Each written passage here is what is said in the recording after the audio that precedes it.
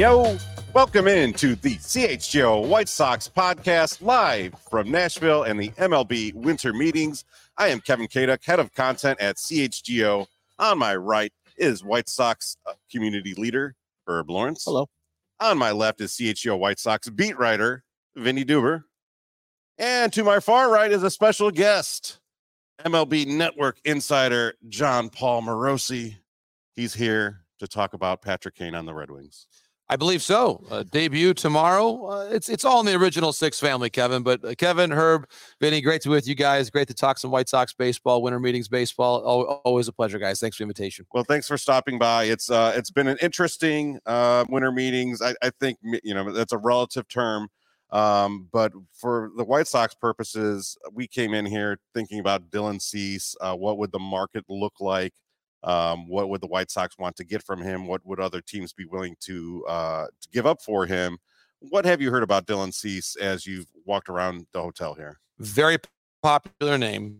And I think the distinction between Dylan Cease and Corbin Burnes and Shane Bieber as well is the years of control. In the case of Cease, it's 2, and with Burnes, it's 1, and with Bieber, it's 1. With Glasnow, it's 1. Mm-hmm. So I think because of that value component, the 2 years really is crucial. And I think you look as well, and I made this point, we were talking back and forth on MLB Network recently about how he would set up. If Dylan Cease were a free agent right now, if you were to look at his last 2 years and compare them to Aaron Nola's last 2 years, especially when you group in Cease's 2022, he's better. And so when you think about Aaron Nola signing for $175 million, it tells you there's a lot of value in what Dylan Cease does. There's a lot of industry interest in what he's able to do with his swing and miss, with his youth, pretty good track record of staying healthy. So for all those reasons, he's a very appealing player. And so I think, like a lot of things this week, and stop me if you've heard this before, but some folks are waiting on Ohtani and Yamamoto to see just how desperate they are to get Dylan Cease. So for example, the Dodgers, if the Dodgers don't get Ohtani, and if they don't get Yamamoto, and maybe if they don't get one of the top free agents as well in that upper echelon, then a trade becomes very palatable. And if you're given the choice, I do think the Dodgers would prefer to have someone for 2 years, because if you look at the Dodgers rotation, it's not just a 1 year need. They actually need guys for a while. If you look at their playoff rotation when they were winning the World Series, for example, a lot of those names are gone. And so they need to replenish that. Kershaw's not getting any younger. So for all those reasons, I think getting Cease for 2 years for a team like the Dodgers, the Braves would also fit in the same category. The Giants fit in the same category. There's a lot of teams out there. The Orioles are another one with their great base of prospects. So I think the White Sox can and should dream a little bit on what they can get for him, because the interest in him is simply that strong. Chris Getz and Josh Barfield both told us this week, John, that they don't think they have urgency to trade Dylan Cease, that they don't think they need to trade Dylan Cease. If that's the case and they are willing to be patient and wait for the right offer, how about the other teams? What sort of urgency is there from other teams? Obviously, you laid out, some of the mechanics that are going on right now. But once we get to that stage, what is the urgency of some of these other teams to trade for Dylan Cease versus trading away Dylan Cease? It's a great point, Vinny. I think a big part of that is you think about the dynamics of the offseason versus the in-season.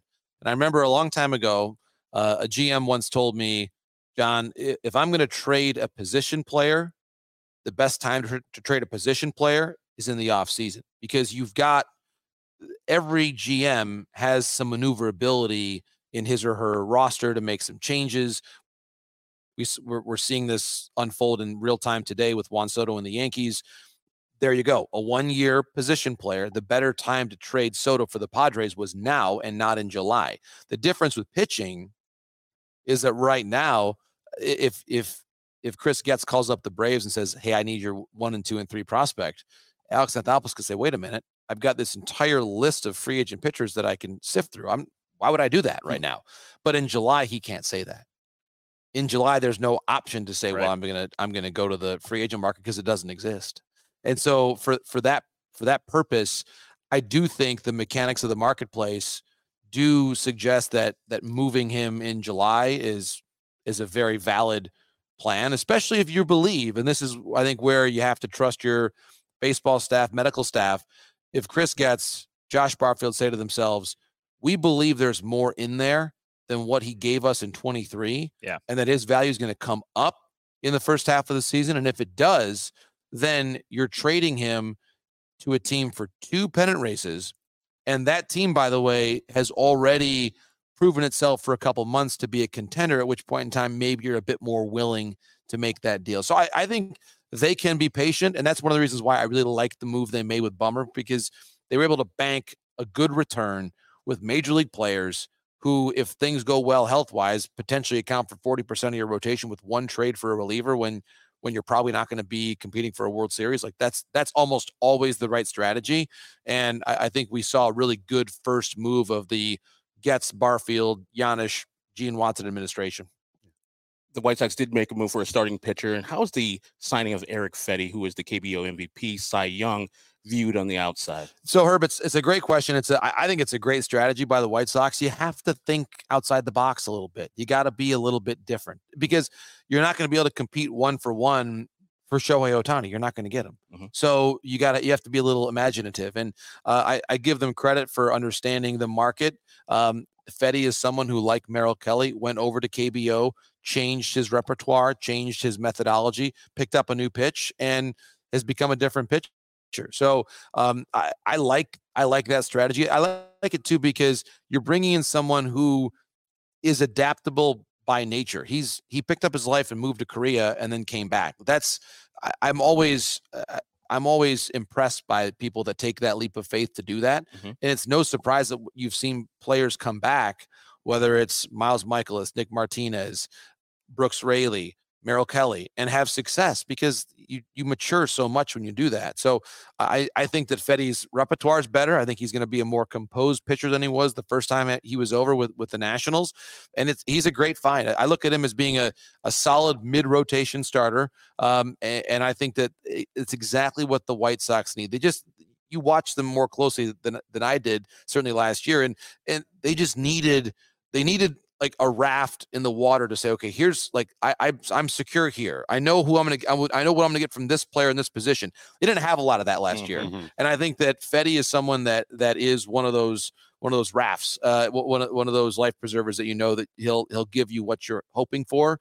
And I think that's a very welcome change for what the last couple of years of the White Sox has been. A lot of talk, obviously, about Cease before the meetings, during the meetings. Chris Getz told us on Monday, not very likely that they're going to move Luis Robert Jr. unless he's really blown away. Right. What do you think the odds are, the chances are that they could move Yoan Moncada or Eloy Jimenez, two guys who obviously are due some big pay raises in 2024? But Chris said last night they'd be open-minded to paying down something if the deal made sense. Is there interest in either of those guys out there? I think there is, but again, the unfortunate part is, for the White Sox, so many of their players just had uncharacteristic seasons and inconsistent seasons that it's hard to have a player as talented as Moncada or Eloy and trade them now. Now, they may have to do it, because I think there is a financial reality that the White Sox have to acknowledge, and you can't afford everybody. And yet you look at the free agent market right now, you've got Jorge Soler, JD Martinez, Justin Turner. You've got some bats that are kind of similar in profile, at least to Eloy.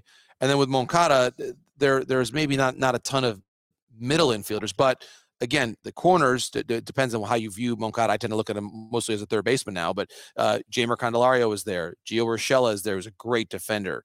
Matt Chapman's on the free agent market. So there are enough comparables, again, to where I think the White Sox probably would have to pay down that contract and find a team that really needs a bat and says, okay, we'll probably pay down this deal, or maybe we'll package them together, or we'll take on one of your contracts, whatever it might be. But I do think some creativity is going to be required. And where I think the White Sox are in a better position right now than they've been in a long time is there is continuity in how they're operating. Like Chris Getz, I've known him really throughout his professional baseball career. Very impressed by Chris, not just because he went to Michigan. He's just he's a great executive and a great guy. But so in the past, and this, there were a lot of different spheres of influence. Was this a Kenny decision? Was this a Rick decision? Did they agree on this? Did they not? All of that now is gone. And I think it's more of a, Chris likes this move. Josh Barfield likes this move. Gene Watson, who knows talent as well as anybody in the game, likes this move. We in agreement? Okay, let's do it. And that's it. And I think that there were probably a lot of opportunities that the White Sox, and it was no one's fault really specifically, but they missed on stuff because they couldn't make a decision when you have to make quick decisions. And I think that the current structure of the front office, I think White Sox fans will be very pleased at just the way they can be nimble. They made a significant trade right away in the offseason. That I don't think would have happened in recent years. And I just think it's emblematic of a team that's humming right now in terms of its overall collaboration and chemistry as a front office. Obviously a lot of Kansas City flavor Yes. with the White Sox. You tweeted in the last hour that the White Sox and Whit Merrifield, who has been spotted around the Opryland Hotel this week, could be an excellent match in free agency. Do you actually see that coming together? Yes, I think that whether he lands on the south side or not, I think it's going to be a really good fit. And I think the White Sox will be one of those teams that's in there at the end. I don't know exactly where it stands in terms of the conversations, negotiations, if he's already had an offer or anything like that. I just see the fit. And he knows Pedro Grifol. He knows Chris Getz. I happen to think Pedro is going to be really effective in this year as a year two as a manager. I've always been a big fan of his, and I just think it's set up well. He knows the people around him. He's known Chris forever. He's known Gene Watson forever. It's more his team now, I think. Sure. And so I look at Whit. If you're able to bring him in, Whit is a high character guy, great clubhouse guy who wants to be a great second baseman. I think he's already shown he can play defense there. He puts the ball in play. He does a lot of things that are valuable in the game now. And I did go back, like trip down memory lane. I said to myself, how many times have I come to these meetings and wondered who the White Sox are going to have to play second base? And I went back and with the genius of Baseball Reference, I searched for all the players that the White Sox have had that have started 100 games at second base. And the last one, I mentioned this in a tweet, the last one that had a 100 plus OPS plus, meaning league average or better offensive player was Alice Ramirez in 2008. So that position for a decade and a half has been objectively below average, like for 15 years. I said on the air like yesterday, just sort of like spitballing ideas. I said, man, like they haven't had a really great second baseman since Tateguchi. And sure enough, like it was on that list, it was Ramirez and then Iguchi. I was like, I wasn't off by too far. Probably Ray Durham. Right. Yeah. Ray Durham before him. Exactly. I mean, that's what we're talking about. So I think they're due to have some good news at second base, and Whit would be good news. Yeah. Last thing I've got for you, wondering when you're next going to be on MLB Network, and when we can see I appreciate it, Herb. Thank you. So I think probably pretty soon. I'm here as our network team is getting back to resume our in-studio schedule tomorrow. The benefit and the blessing of being a Midwesterner and not being based at the home studios, I can say I'll travel back home to Michigan tomorrow night, and then I'm right back in the studio mode Friday, back in my normal Ann Arbor setup where I drop the kids off at school and come home and do TV. So I'm very, very lucky. I love being in the Midwest, as you guys know, and certainly a big night tomorrow for the Wings. As you mentioned, 88's coming over there, so we'll see what happens. But you've got Bedard to watch, and I had a chance to watch him last year in person. Just what an amazing player. Well, we have Connor Bedard next year. We'll have Jim Harbaugh as coach of the Chicago Bears. There you go. And that's all good. I know Michigan's played really well. It's been, as you know, a bit of a tumultuous year. So if it's time for Jim to be back in the NFL and be back at Hallis Hall, that's all good. So that's he was there. Now was Hallis Hall there when he was a player? Was it in Lake Forest? Yes. It's always been same place. So there you go. It's a new building, but new building. Yeah. Okay. I was in Lake Forest in October for a field hockey tournament. How about that? There you go. My daughters play field hockey, so we were up there and had a great time. So amazing. Well, thanks for stopping by. We know you're a busy guy. We appreciate your time. My pleasure. And we'll talk to you soon. Thanks for the conversation, guys. All the best. Thank you. John. Thanks, John. so much. Thank you. John Paul Morosi, MLB Network insider, noted Detroit Red Wings fan. So that's interesting. I mean, it's we talk about the White Sox 5 days a week, and we're so in the weeds on it. It's nice to have someone come in and give a national perspective, maybe a little more emotionless perspective than maybe the Herb and Sean normally give. Well, and I think too, just the knowledge. Listen, this time of year, when we're talking about the things we're talking about all week long at the winter meetings, transactions, takes two to tango, right? Yeah. And so we might know what the White Sox want. We might know what the White Sox are looking for. We might know how they operate, but we don't know what the other side of it. potential trade partners are thinking. We don't know what player agents are thinking and what's important to those guys. So to get the perspective that covers both sides of that equation is extremely valuable. I still just kind of find it interesting, and I want to see how it's going to play out. You know, we're seeing where Ohtani, where Yamamoto are going to go, but where does Cease go if he is available and teams do want him? He mentioned the other, pitching candidates that are kind of out there waiting for the other two to kind of slot in. With Cease, with that 2 years of control, could he move to the head of the line and be so attractive that some team is coming up and giving that much? I don't think that's going to happen, but also after listening to John, it certainly could end up that way. Yeah, and I mean, I think what we've been talking about is kind of what the White Sox have said this week, which is there are so many different routes, right? You can think of it playing out in so many different ways. Maybe they trade him right away this offseason because, hey, I'm a team and I got to have 2 years of Dylan Cease and I'm going to give you whatever you want because look how good that guy's been. Right. Or maybe it is, you know what? I'm another team. I don't want to give up that much. I'm going to go after one of these 1 year guys. And the White Sox are left with fewer suitors perhaps than they thought they had. Or maybe it's what John was talking about. White Sox say, hey, we didn't get what we wanted in the winter. Let's keep him. He's pretty good. He could help us win games in April and May and June.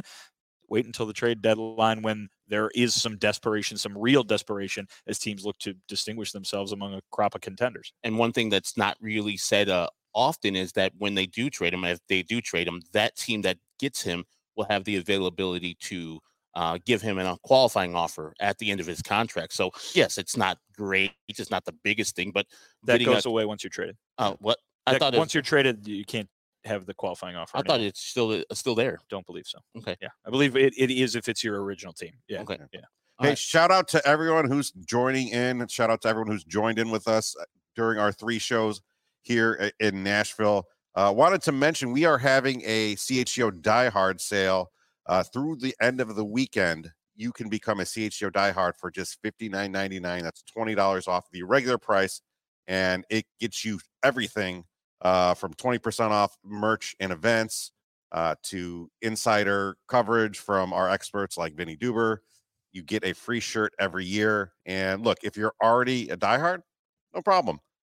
Sign somebody up, get a gift subscription, also $59.99. Comes in a great CHGO diehard box. It'll be underneath the tree. So if you do that now, you get that box, you get that shirt, and you're off, and all your shopping's done. So check that out at allchgo.com/diehard. Herb, I was half right. Mm-hmm. So if a team were to acquire Dylan Cease in 2024 in season, okay, they could offer him a qualifying offer at the end of his contract because he will have spent the entire 2025 season on that team. An in-season acquisition is ineligible to receive a qualifying offer. Okay. Gotcha.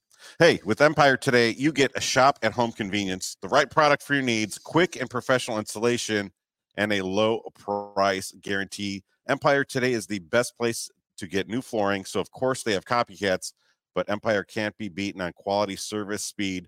So competitors advertise low-quality products that Empire simply won't carry. Empire won't promise the lowest prices because anyone who does that is putting flooring in your home that they would not put in theirs. Look, if you call up Empire 588-2300, they keep shopping for floors simple with a curated product selection. Empire's philosophy is to help you find what you need, not overwhelm you with thousands of choices and substitutes. What they leave out of their selection is as important as what they put in. Empire's product team exhaustively combs through the thousands of product samples each year to find the perfect styles. They pride themselves also on that convenient shop-at-home service, help customers shop for floors where they use their floors so they can see exactly what their new floors will look like in their home's lighting and decor, so they make an informed decision. Is it decor or decor? I never know. I would go decor, but I think it might be up to interpretation. Okay. Empire also services its own warranties. If an issue arises, you just call up Empire and they service all the warranties themselves. You don't have to track down any manufacturers or start bothering them. So, hey, schedule a free in-home estimate today, and all listeners can receive a $350 off discount when they use promo code CHGO. Restrictions apply. See empiretoday.com/CHGO for details. It is getting easier for businesses to switch to electric vehicles. That's something we all can get behind for the health of the planet and the well-being of all of us who share it. Herb, what a fantastic point. You know, the electric grid is evolving to meet your cleaner energy needs as we all move with confidence toward an electric tomorrow. Whether you have one delivery van or a whole fleet of shipping trucks, ComEd can help you. They can help guide you, rather, to make the changes that make sense. So what should business owners do, Vinny? Herb, it's a phenomenal question. What they should do is they should go to ComEd.com/clean to learn more about the resources, fleet rebates, and infrastructure incentives available to help businesses go electric. If you own a business, don't wait. Start making your plan today to switch to an electric vehicle. Good for business, good for the planet, good for all of us. Go to ComEd.com/clean. Did you say ComEd.com/clean? Herb, I'm glad that you went to the ear doctor and they found out that you had great hearing, because that's exactly what I said. So go now and see how going electric connects us to a better way of doing business and a better future for generations to come. Excellent. Well, thanks everyone for joining the CHGO White Sox podcast. We just had John Paul Morosi giving the national perspective. Want to get into what happened here today at the winter meetings. It's the last day of the winter meetings. The big event is the Rule 5 draft. The White Sox selected pitcher Shane Drohan from the Boston Red Sox organization. He's a left-handed pitcher. He was picked 4th in the Rule 5 draft. He's a lefty with a plus changeup. Not great numbers in the minor leagues. He had a 5.05 ERA and a 129-72 strikeout walk ratio over 123 innings between AA Portland and AAA Worcester. I don't know. Rhymes with 2023. Turns 25 on January 7th, and he was drafted with the 148th pick in the 5th round of the 2020 MLB draft out of Florida State. We have sound from Chris Getz on both Shane Drohan and then also yesterday's signing Erick Fedde. So Steven has that queued up. We'll go straight to that. Shane Drohan, he's a left-handed starter with the Boston Red Sox. Pitched at AA, had a little AAA time as well. It's a guy that, you know, we've got history with going back to, you know, his Florida State days. You know, we had some early spring training looks on him this year, and we liked what we saw.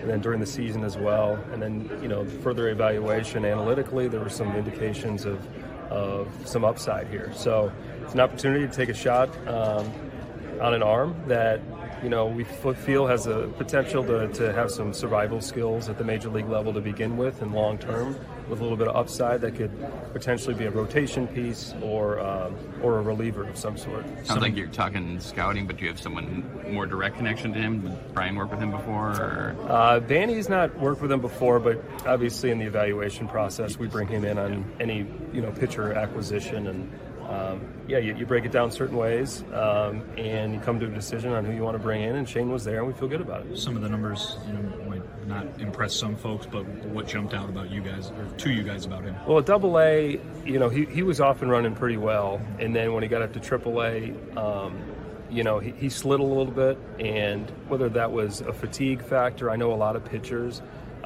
you know, we dealt with it, guys going from AA to AAA with the ABS system. It kind of altered their performance just because it was a different pitching environment.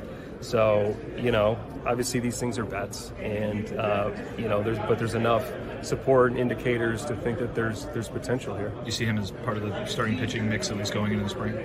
You know, obviously that's a possibility if he comes in. That's very dependent on who else we bring in here, but there's also versatility there. So I think that's what made him attractive. He doesn't necessarily need to be in the rotation. There are enough weapons there, you know, with his pitch mix, and that's something we identified as well. Is, you know, his attack plan right now, we feel like there's some tweaks to it to really optimize what he has. What changed with Fedde that you guys were able to see that you could project him back to being a major league pitcher for you? Well, we were able to, you know, look at the type of pitcher he was with the Nationals, and you know, they non-tendered him, and he went over to Korea, but in the off season, we know physically he really worked on his body so he could move down the rubber a little bit differently, but most importantly it was his pitch arsenal. There's some real material differences with his stuff.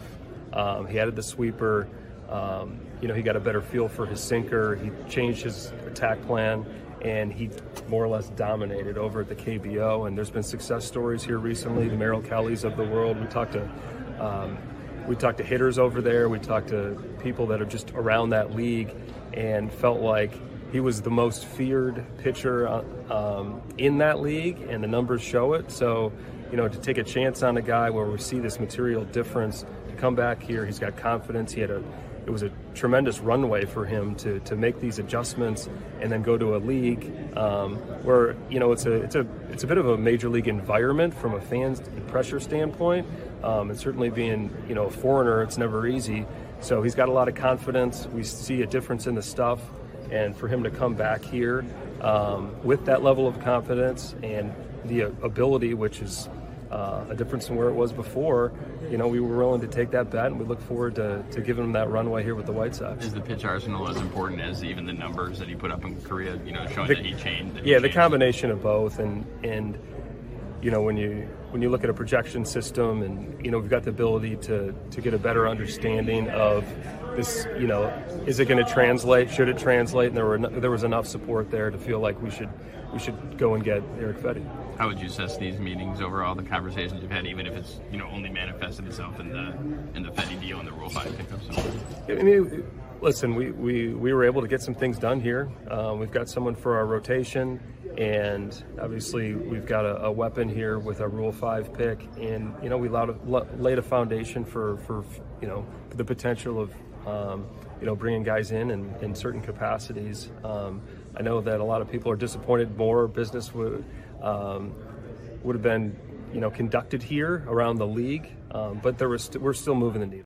Does the fact that Fedde got a multi-year deal kind of show your guys' confidence that he'll be able to contribute, the way you expect him to, not just this year, or not just next year rather, but in 25 as well? Yes, that was important to bring someone in here that we feel like is not only going to help us in the immediate, but could help us in 25 as well, and with a chance for a little bit more than that in terms of his production.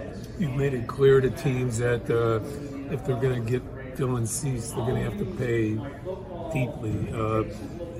Was it good to get the message out that, hey, the bar is going to be high, we're not giving this guy away? Yeah, I don't know if the message needed to be put out there, quite honestly, just because everyone knows how impactful Dylan Cease is in this league. But you have a certain threshold as an organization on a return on someone like Dylan Cease, and if there's an opportunity to strengthen our club and plug some holes, which we need to do and continue to look for opportunities to do that, we have to consider that. Have you talked to it all? Do you have to talk to Dylan in this process? I mean, just with the rumors that come out there, is it basically on if he reaches out to you, maybe you say something? Yep. I personally have not spoken to him, but whether it be Ethan or Banny or our strength and conditioning staff and training staff, we've been in communication with him. I know he's been reading his name in there, and that at times can be a little bit different feeling, but he's been traded before. But he's at a different stage in his career, right? And Dylan's really grown up, and he knows how I feel about him. He knows what the organization feels about him. He's one of the stars in our game, and we've really enjoyed having him. And there's certainly a chance that he's back with us, and we'd be feeling pretty good about that too. It's not like a bad team would be trading for him, right? I mean, if he doesn't have the chance to help you win, he's going to have a really good chance to help someone else. Yeah, so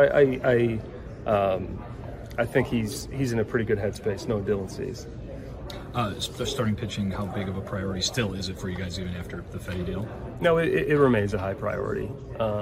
We've got some innings to cover, and we're going to try and go out there to get the best pitchers we can within the means that we have. What sort of fit is he from a personality, clubhouse standpoint in terms of what you guys are trying to build from an identity standpoint? Yeah, makeup, work ethic, the determination, well, I should say the awareness that he needed to make a change. And not only did he understand he needed to make that change, but he went out and did it, right? And we're talking about a former first rounder, a guy that has made countless starts at the major league level, so he understands what it's going to take, and he was very intentional with the changes he made, and most importantly, he was able to execute.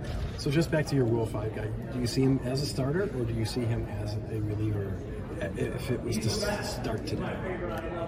Long term, we believe he's got the ability to start. The Rule 5 is the mechanics of the Rule 5, make it challenging because you only have so many starter spots. We're talking about a guy that hasn't pitched in the big leagues yet, but what made him attractive is he does have this versatility. He's a left-handed arm that could go in the bullpen. He's got the weapons to do that. He's got weapons that can handle, right and left-handed hitters. And if you have those weapons, the ability to go, deeper into games, there's starter potential, but there's reliever ability too. So if you're going to have a guy stick on a roster, it becomes easier when you have that versatility. You feel close on anything leaving these meetings?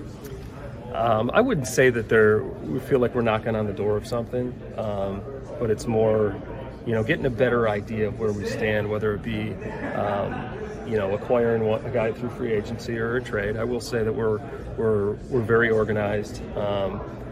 We've done a nice job this off season with setting out a plan and feel really good about where we're at so far, and just kind of want to continue to capture the momentum.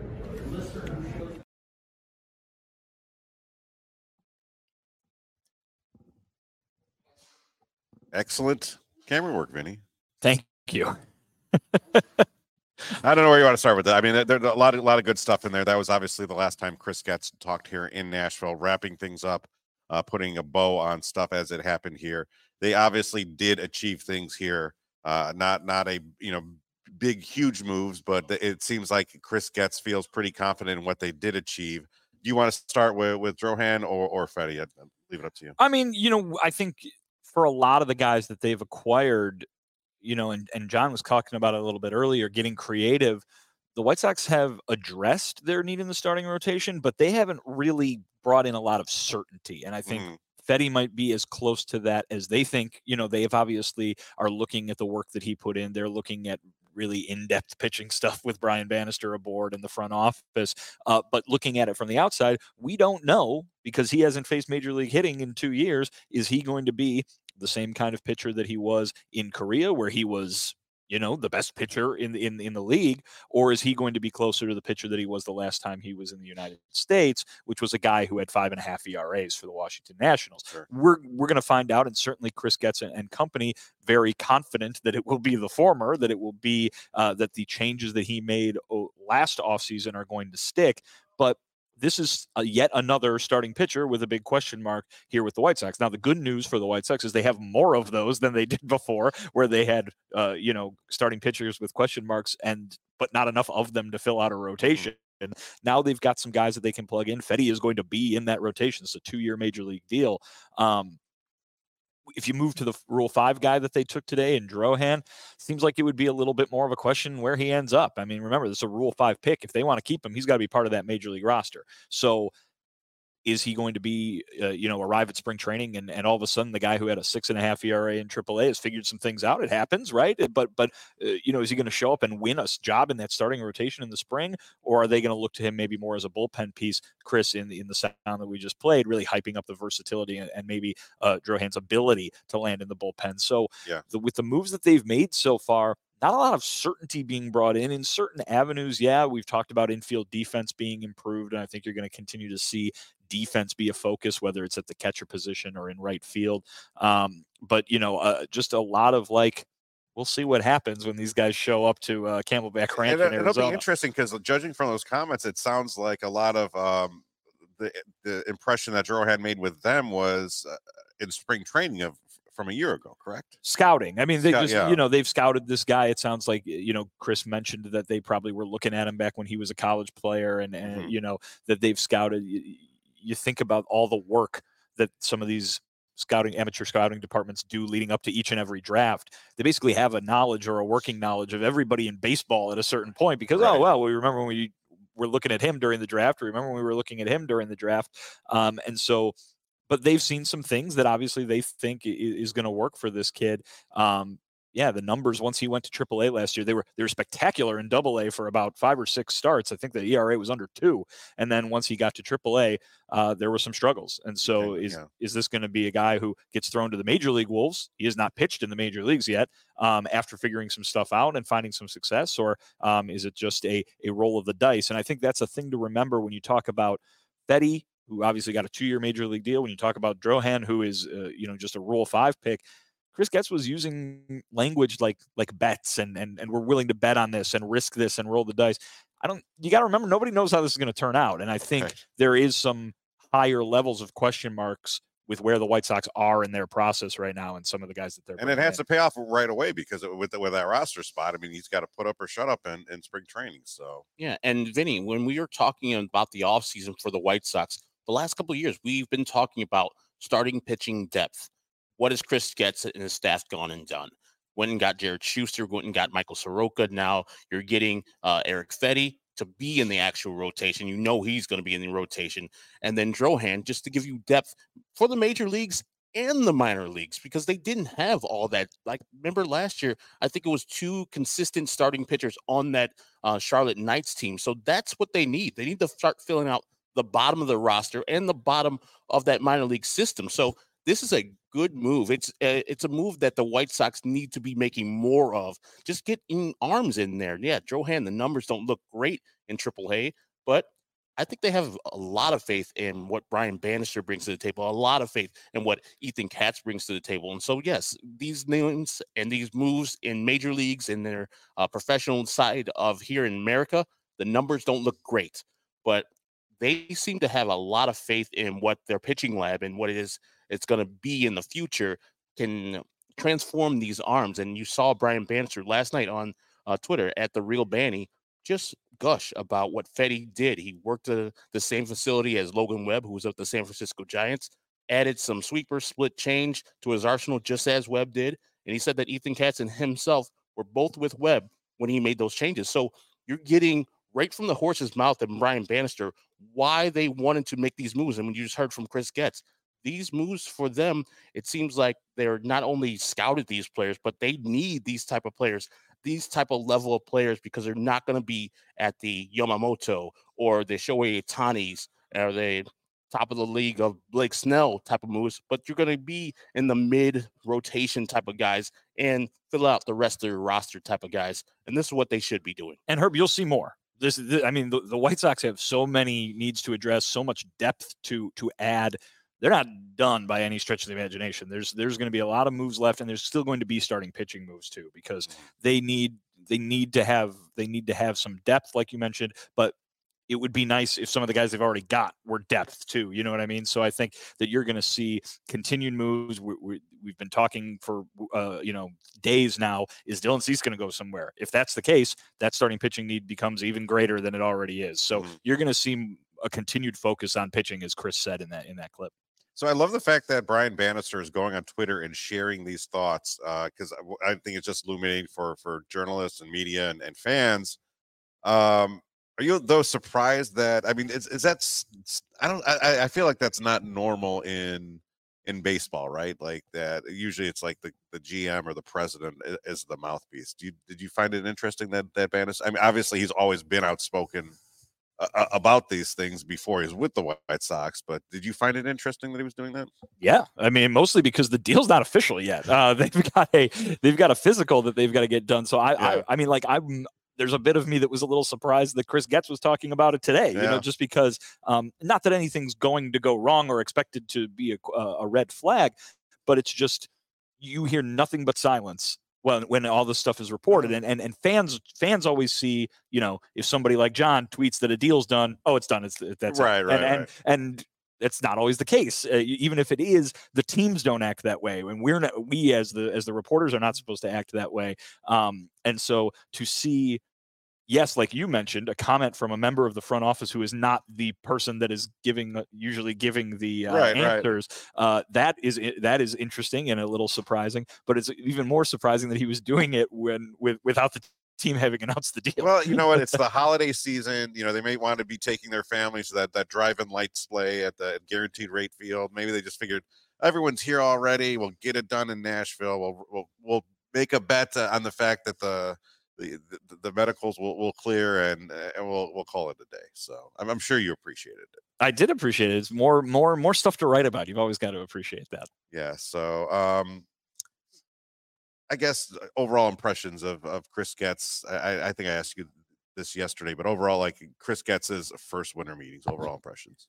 Yeah, I mean, I think that you can look around baseball and say that, oh, just because he didn't get everything on his to-do list done this week doesn't mean that he did a poor job, because he's one of the only GMs that did get something done this week with a very slow winter meetings here that are wrapping up right now. So I think this was a lot of laying a foundation for stuff for stuff moving forward, be it in the next few days, the next few weeks, the next few months. It was having those conversations with folks and trying to get the ball rolling on some things. I think he used the word either build off the momentum that they had from making the Aaron Bummer trade, or to create new momentum towards something else. So I think that, you keep hearing, whether it's from people with the White Sox, John was mentioning it here earlier, Chris Getz has a plan, and he's trying to execute that plan. It might be a plan that doesn't strike every fan as their favorite approach. It might be a plan that might be a little different from what you see people around baseball doing. But we keep hearing about Chris Getz's vision for what this team is supposed to be, and it sounds like they're sticking to that they are trying to make that become a reality with the types of players that they're acquiring and the types of guys that they want to come in and play the style of baseball that they want them to play. We keep hearing from Chris and Pedro kind of describing what that's going to be: a faster, more aggressive style, playing a more well-rounded game, being more fundamentally sound. This is something that the White Sox were very much not in the last 2 years. And so to go ahead and get them to where they want them to be, I personally don't see it happening in one offseason. I think it's too much work to do to get done by the end of or by the time they leave Arizona. But the future is not just 1 year. And so I think that there is a very, very strong effort being taken by Chris and his front office to everybody be on the same page, everybody work toward this goal that we have set. We're going to try and make this vision become a reality. Yeah, I thought, as I said before, the bar for me for Chris Getz as a first-year GM was on the ground. And so he's exceeded my expectation. He moves with the confidence of a seasoned veteran GM. As Vinny said, that he's one of the only GMs making moves out here. Not in a rush to trade Dylan Cease. You're not hitting his number. Cool, I'll keep him. Shoot. And you got to hit my number. He's been moving with some confidence. And as John Paul Morosi just said, it seems like they move in a collaborative effort. Him, Josh Barfield, Gene Watson, Brian Bannister. And it's good. But he's the decision maker. He's the guy. That stuck out to me, was saying obviously here in Chicago, you didn't know who was in charge. Rick Hahn, Kenny Williams. It sounds like on the national level, they had the same questions. So then you kind of also wonder, okay, within the MLB community and the other 29 clubs, do they know they're Chris Getz is at the top of the chain, and there's no dispute. So I think that's great for the White Sox going forward, and I think he did well here, and hopefully these moves do add up into something going forward. Hey everyone, I want to tell you about Circa Sportsbook. Circa Sportsbook is our favorite because they offer the tight money line split and low hold model. Games always strive to be a -110 split on the Circa Sports menu, unlike other sportsbook, which may use a -115 or -120, which means more money to the book when you lose. Circa Sports keeps as little as money as possible on large market bets like futures, golf tournaments, etc., especially compared to those other books. They always emphasize their transparency because Circa Sports does not limit players based on their winnings. Every player has the same limits, unlike other books who do not limit winning players. And they encourage bettors to download and explore all of those other sports betting apps because they're confident they'll always have the best lines and the best odds. Circa customer service is also top of class. They are real people behind the Circa Sports brand, and they resolve issues in a timely fashion, unlike other books who use chatbots. And all aspects of the app are being run by the same team that runs the main Circa Sportsbook at Circa Resort and Casino in Las Vegas. Download the Circa Sports Illinois app at circasports.com/Illinois-app to sign up today, and also be on the lookout for Circa events, watch parties, and tailgates. If you or someone you know who may have a problem with gambling, call 1-800-GAMBLER or text GAMB to 833-234 or visit areyoureallywinning.com. CHGO is supported by Goose Island Beer Company, Chicago's beer since 1988. Their beer roster includes the Oktoberfest, Beer Hug Family, 312 Wheat Ale, and the Full Pocket Pills, the everyday beer, what the brewers are drinking, not the Milwaukee Brewers, the brewers at the actual brew place. The CHGO Blackhawks, the CHGO Bulls will be having takeovers. These events are sponsored by the folks at Goose Island, so be on the lookout for those events. What you want to do right now is grab an ultra fresh brewery exclusive beer at Goose Island's original brew house on Clybourne Avenue in Lincoln Park, or from their tap room on Fulton Street in Westtown. I've been there multiple times. They have beers that I haven't listed here and beers that you'll love. That Saison, it's just tequila is just so delicious. Goose Island Beer Company is Chicago's beer. All right, so we've talked about the Rule 5 draft. We've talked about Erick Fedde. The other, and maybe made even bigger news on Twitter, was the news that Jerry Reinsdorf was spotted meeting with Nashville Mayor Freddie O'Connell. We've seen Jerry around the hotel here. He was spotted, I guess, downtown or wherever the mayor works out of, I would guess City Hall, meeting with him. Jerry Reinsdorf started trending on Twitter this morning because obviously there were those rumors over the summer that he was, possibly threatening to move to Nashville. Now, Jerry did deny that, and while the team did confirm today that meeting did take place, they also kind of said, look, this is not as big of a deal as maybe it's being made out to be. Well, I mean, what they said was that they wouldn't talk about what the topics were. I think that, listen, we don't know what they talked about. Mm-hmm.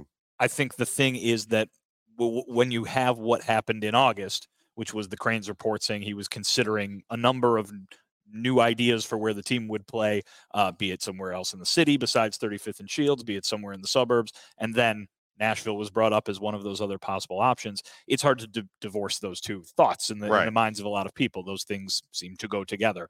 So we don't know. Listen, Jerry, what we do know about Jerry is that he's very involved with the upper levels of Major League Baseball. He's one of the longest serving owners, and he's got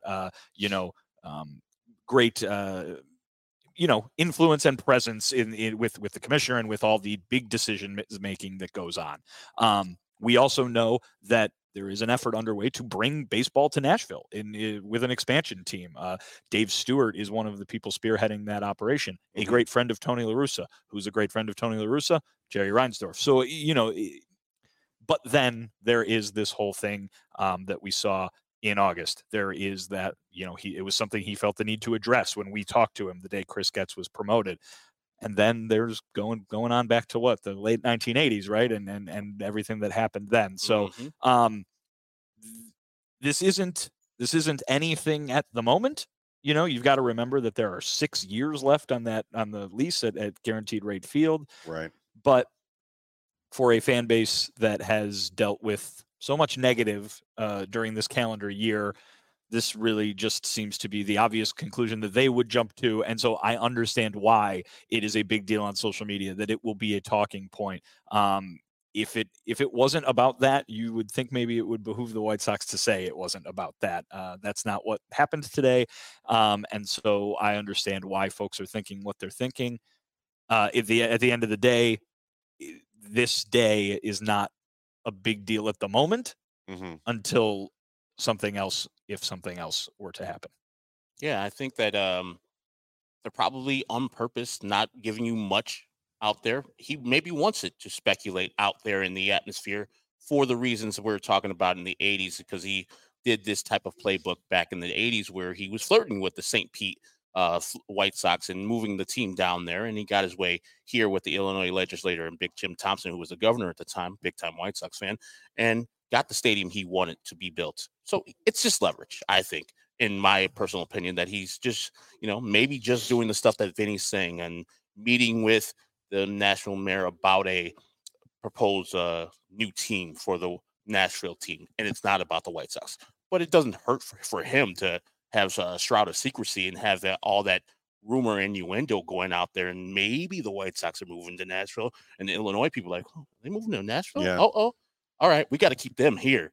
But I don't know if that would work necessarily this time, because we already know the playbook. And also, the White Sox are not that good right now. So White Sox fans, most of the people I've been talking about, is like, bet if you had to go to Nashville, go to Nashville.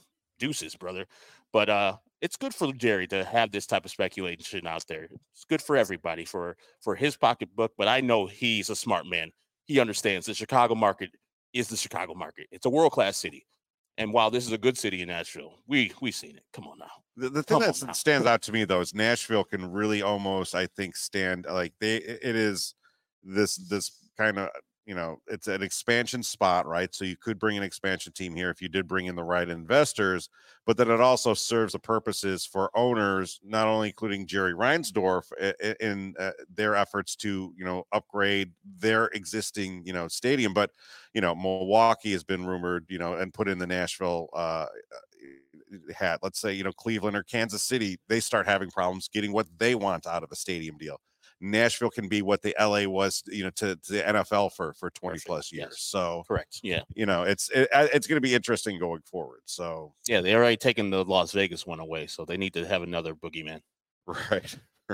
I mean, it's like Nashville. I mean, I don't like for like the longest time, I was like, oh, there could be maybe a third team in the New York market. We'll put it in northern New Jersey. You don't hear that much as much anymore. But Nashville is like, Tennessee is this symbol for kind of like the new America. Everything's kind of moving south and into different states, and it probably behooves Major League Baseball to have this market be empty for as long as it takes to get everyone into situations where they want to be in their current market. So that sucks.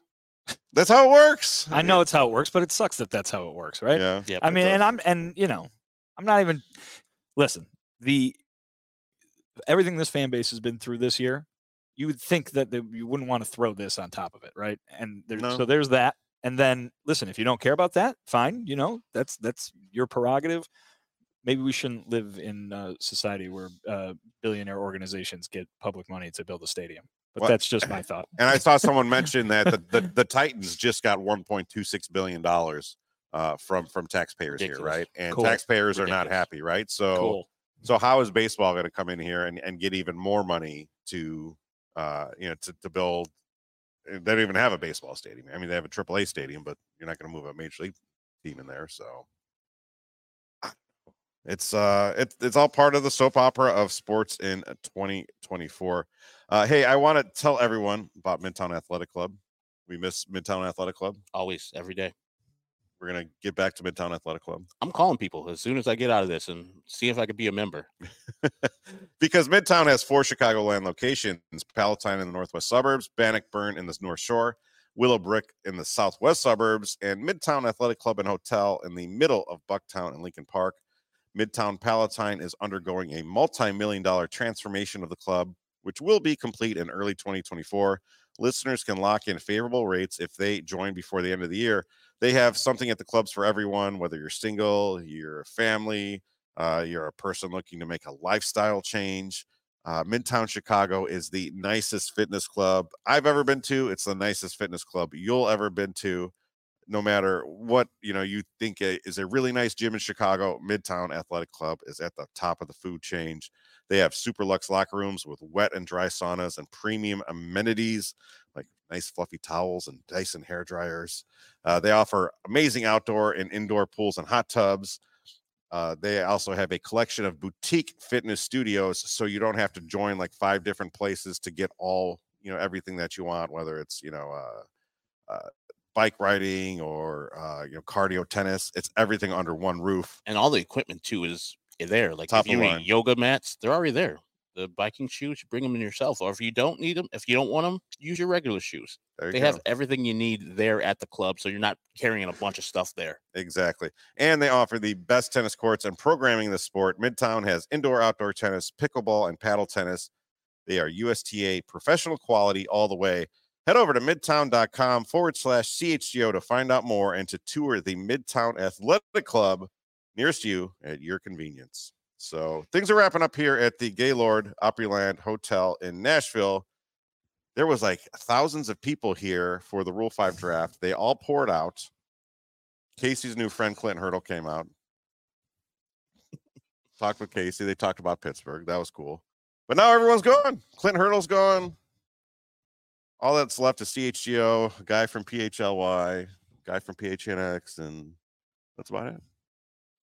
Tom Morosi came back and just was doing things. He was Yeah, he was just chilling here while you're doing that Midtown read. He's just making sure we're all good. And he's going to be on the Cubs show in a little bit. Is he? Yes, he is. Nice. Beautiful. Cubbies. I'm sure he has thoughts on Shohei Ohtani and yeah, that'll be on at 4. So make sure you tune in for that. Cool. We want to thank everyone for supporting us at CHGO. Without you, trips like these would not be possible, and we really don't take that for granted. We love coming down here and putting in a full team effort, bringing you the best podcasts, the best written content, the best social content. Thank you so much for doing that. These guys will be back on CHGO White Sox tomorrow. Sean will be back next week. I want to thank everyone for letting me do a nice little stint here, a nice little 3-day stint. It was a lot of fun to talk about the White Sox. And for Herb Lauren, for Brittany Duver, and for Stephen Necklace, I'm Kevin Koenig, CHGO White Sox. We'll see you next time. We all silly like the mayor.